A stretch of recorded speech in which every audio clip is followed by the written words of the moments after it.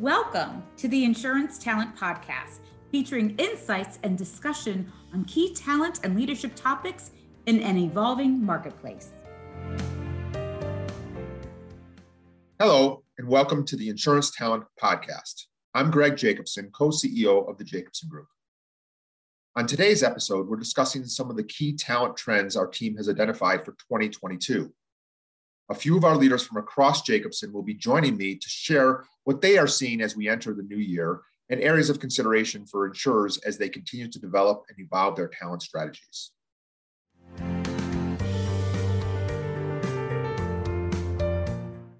Hi, everyone. Thanks for joining me today.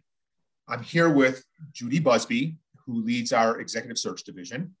Hi, Greg. It's nice to be here. Nice to see you. Dave Coons, the head of our professional recruiting division. Thanks for having me, Greg. And Beth Reckley, who leads our temporary staffing division. Hi, Greg. We're happy to be here. Nice to see all of you. I thought it would be great to bring in these three leaders and get their unique perspectives on the insurance talent outlook for 2022. Let me just start by addressing probably the biggest issue that's facing the economy overall and the insurance industry. And that's the great reshuffle. The significant increase in turnover on a macroeconomic basis throughout the country, but also we're seeing it in the insurance industry. And I know that there's some people in the industry feel like it's not really affecting them, but statistically it is. So I'm just curious, what are you seeing? Dave?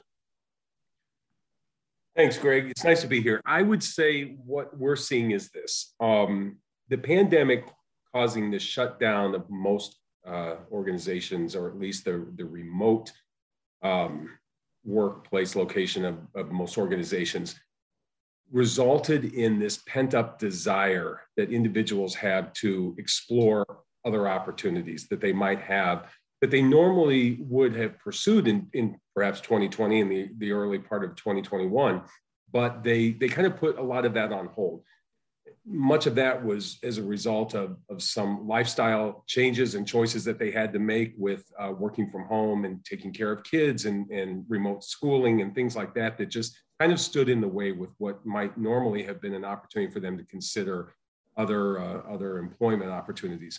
So we're seeing a kind of a reversal of that today. It seems that later in 2021, we started seeing more people now open to the idea of considering opportunities that they might have just put on hold in the past. So we probably saw that most significantly in the fourth quarter, and we're still seeing it again early in 2022.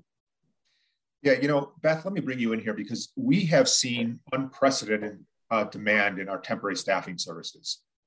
In fact, somewhere in the neighborhood of 300% increase in the number of jobs that are open, were opened in the fourth quarter of last year versus any quarter prior to the beginning of last year.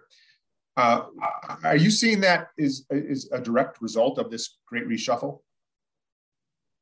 I think it's due to a few things, Greg. I think that, as Dave mentioned at the beginning of the pandemic, a lot of our customers had not figured out how to handle temporary workers in a world where everything was shut down. So over time, they figured out how to allow people to work remotely in a temporary capacity. Additionally, they, for a period of time, there were absolutely no orders being opened. And so as people became more comfortable, they started opening more orders. Additionally, as the number of permanent employees decided to start looking for new jobs, they were relying on contingent work to be able to backfill some of those positions as they searched for a full-time employee. That makes sense. Judy, given the fact that we are seeing higher turnover, what are your thoughts relative to some of the things that companies need to be thinking about in order to retain their employees? Yeah, thank you, Greg. It's great to be here too. Some of the things that we're hearing from a lot of our clients are things like, how do I make deeper connections through Zoom and Teams, right? How do I be more intentional about having people feel a part of a culture that a lot of companies aren't used to putting time and energy to that outside of the physical location. And so what we're, expressing to our clients is, look, culture can be driven virtually, and it just takes more planning, more time, more effort. But people can feel connected and feel deep relationship with their employer. And so to continue to really focus on that, I think will help employers keep their talent, and people will feel that social connectedness that we all want. So that's what we're hearing, and we're sharing insights with our clients. Great. Beth or Dave, any other thoughts on things that you're hearing that companies are doing in order to retain their employees, given this competition that's going on? I would say one of the things that I've noticed is more employers taking the time on an individual one-on-one basis with their employees to talk about what's important to them, their career aspirations, their goals, the direction that they see their career taking within the current environment, their overall job satisfaction. They're starting to recognize that these collective Zoom meetings that they're having do a great deal of good in terms of keeping people connected. But from a manager or supervisor standpoint with an individual, they need that deeper connection in order to understand what the individual might be thinking in terms of where they want to see their career go. So for those reasons, I think there are a lot that are really trying to put a lot of emphasis behind that sort of thing and make it more, as Judy was saying, more intentional about caring about the individual and where they see their career headed. One thing I would add too is I've seen more employers in the past year doing mid-year increases for their employees to try to keep them with the organization, while they're also having those conversations about career progression and development and identification of high potential individuals in the organization to really, kind of put your arms around those folks. But this has been kind of an abnormal year from a comp standpoint too. I completely agree. In fact, we won't opine on it too much because there are compensation firms that probably have more data than we do. But I will say that, anecdotally, we're hearing about a lot of companies that are doing, adjustments, mid-year adjustments. And then on top of that, they're offering stronger raises than in the past, especially for the most high-performing employees. It is putting some pressure on companies because, obviously inflation is even higher than what most companies can afford to increase their salaries by. But at the same time, in order to remain competitive, companies are having to make significant adjustments. Let's talk about one thing that none of you had mentioned, and that's the whole concept of work flexibility, and maybe even more specifically, work from home. I talk to many CEOs every day.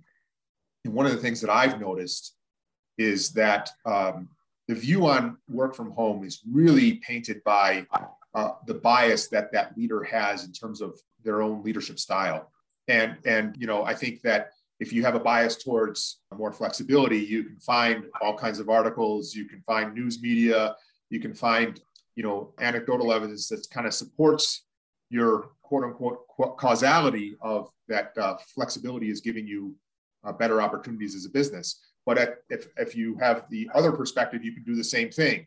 My guess is that we are in a place that, there's no turning back from flexibility to a certain extent. There will probably be, I don't know what the actual numbers will be, but there will be a third of companies that will end up, bringing employees back 5 days a week when the pandemic's over. There's probably a third that will be remote. And by the way, if you want to understand my bias, we have moved to a completely remote situation, and I think it's going great for us. It's actually, I think, helped reduce our turnover in a very competitive industry dramatically. And then I think that there will also be about a third of companies that probably have some sort of hybrid work environment. I'm just curious, what are your perspectives of what the future holds in terms of this workplace flexibility and how important it is. Craig, I'll go. What I've noticed is people have come to recognize the importance of family and neighborhood support through these last 2 years. And I think that's weighing in their decision to be more open to relocating. And I don't think that's going to change much. I think those feelings, those situations and experiences of the childcare issues and the sickness and these pandemics coming through, I'm not sure people are going to be okay going back to full, moving to their employer. Many of them have relocated closer to family. And I think it's going to be a challenge through this year and maybe beyond on what people are going to limit themselves to as it relates to flexibility in their working environment. And so I think we all have to just take notice, be mindful of that, and think about what roles we can be flexible on versus the roles that maybe need more convening because of certain, business needs. And I don't think that's going to change this year. Yeah, I agree.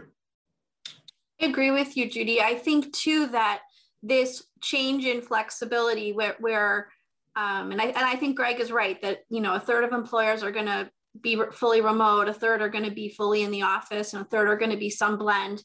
I think that hasn't really shaken out yet fully. And so as that shakes out, I think that's going to lead to a prolonging of the reshuffling of people and talent, because people will do what Judy said, like they'll sort of prioritize their family, their network, their home life over where they are physically for work in some cases. And I think a lot of that's going to play into the culture of an organization. And so I think the ramifications of this probably we won't see for a year or two yet.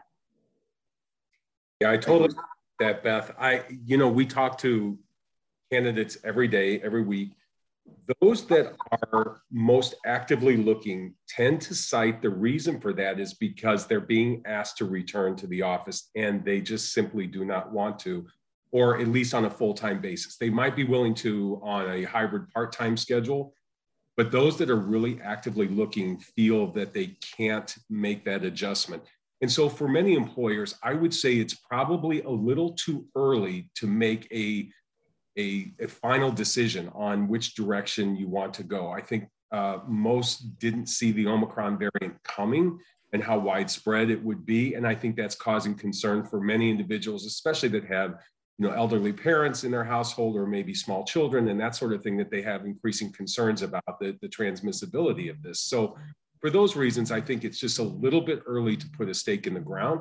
But I also think that what we're seeing is that those who are most actively looking are looking for that reason.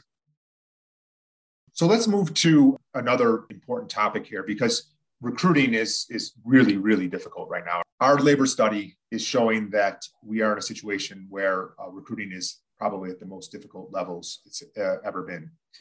And I think that we need to talk about how companies can position themselves to recruit employees when they need to, because we have an extremely low unemployment rate. The unemployment rate on an average for the last 3 months is 1.3% in the insurance industry. And so companies are going to have more and more difficult time recruiting employees, which I think is going to have an impact on them achieving their business objectives. What are the things that companies need to be thinking about in order to put themselves in a position to win the recruiting battle? I would just say from our perspective, one of the things that we're seeing is that companies are needing to move more quickly maybe than they have in the past when they're talking to top talent, as opposed to waiting for additional comparison candidates and that sort of thing. When they find those individuals that they are very excited about, they need to move quickly and capitalize on that enthusiasm that the candidate has as well, and not take too long. The other thing that we're seeing is that they need to go into the whole recruiting arena with eyes wide open. I don't think I have ever seen as much competition for talent, top talent, as I have in the past year, not only from competing employers, but also from the individual's current employer. We've seen some very, very attractive offers fall victim to one or multiple counter offers. And employers are just not eager and willing to let their top talent leave the organization. And so for that reason, I think that they have to be very realistic about what they might be facing, even when they get all the way to what they assume is the finish line. Judy, did you want to add something? Yeah, I mean, so what we're seeing that as well. We're seeing companies that had typical interview processes where they would have several, going over multiple weeks. Candidates are being lost during that time to other opportunities. And so we're coaching our clients to be prepared for that. We're setting up meetings, slots in advance so that we could progress these favored candidates as quickly as possible. And so I think Dave's right. I think the speed from the minute they find the person they think they want to hire to conclusion is really important. And then making sure their offer is really sound so that these counter offers aren't taken, because we're seeing them at the executive level as well. And I would say from a temporary staffing perspective, when I think about where we have been successful in recruiting over the course of the past year, it comes down to flexibility and speed. And flexibility, what I'm talking about is we are working with our customers to consultatively share with them what we're seeing in the marketplace when they open job orders with us. And we're talking to them about what our likelihood is of finding skills that are being requested at the wages that are being requested. And so we're having that discussion at the beginning. And so in some cases, customers are having to increase their wages. In other cases, they're having to be a little more flexible on what the background is that they're looking for some of these more entry-level positions, trying to get people into the organization that have the right aptitude, they have a willingness to learn, they are a good culture fit, but maybe they don't have the precise skills that they would have been able to get a year ago at the wages they're looking to pay. I agree. In fact, I'll add this in regard to the dollars. I think companies can just assume that their expectations of what they're going to have to pay for either a new employee or a temporary employee is more than what they think. Because there's just an acceleration going on right now in terms of the expectations out there, and people can get it. I also, just going back to the discussion we had earlier in regard to relocation and work from home, I think that there are some insurance companies, based on where the industry is set up. The industry typically has a lot of companies that are in rural areas. And those companies will not be able to attract the experience that they are looking for if they require someone to be located in in the area. So a decision is going to have to be made in terms of, our company is going to be more willing to allow people to work remotely, or if that just doesn't fit into the culture, there's going to have to be an adjustment made to the expectations of experience and finding people that have the skills that can. They can teach the the actual technicalities of the insurance industry. All right, the last thing I want to cover, which in no way is the least important, in fact, it may be one of the most important things, is DEI. The industry is making tremendous strides in this area. But I'm curious as to whether or not anyone is seeing the strides, some of the progress that we're making get in the way, or problems with the progress in this area because of the difficulty in recruiting. Anybody have comments on that? So Greg, I'll go. I think at the executive level, we are making strides. However, there is more that needs to be done in the mid-level. So to prepare a diverse candidate pool at the executive level, companies need to be shepherding that along through the entire career of individuals so that they're prepared and that they have these opportunities to be seated at some of these, really high level roles. And so we're working with clients to bring them a diverse slate, absolutely. And in some cases, in certain parts of our industry, it's very challenging because that mid-level pool isn't as diverse as we would like to see. And so we're doing our best, and we're talking to our clients about that so that they can be prepared for the inevitability of whatever that final slate is of the best that the market has to offer from the executive level. We're seeing very much the same thing. As you know, we work more in that middle sector of the market, and insurers have the best of intentions with diversity in their workforce, and they start out with that intention as a main priority when they're hiring. We just don't have as much diversity in that center section that we have, and so oftentimes that gives away to skills and experience, which are, probably equally as important in terms of filling a role that with an individual who can immediately have provide value. So we're seeing that as a real challenge, but not one that we're backing away from. That's great.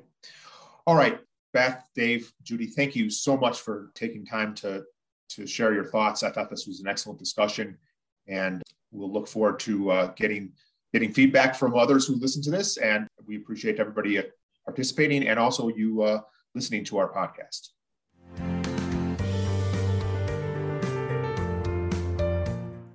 Thanks everyone for sharing your insights today. We hope that this was valuable to you, our listeners, as you continue to fine-tune your talent strategies for this year. We've also compiled a 2022 Insurance Talent Trends Guide that covers the areas that we talked about today and a few other themes for 2022. A link to download the guide will be available in the podcast show notes. Thanks for listening.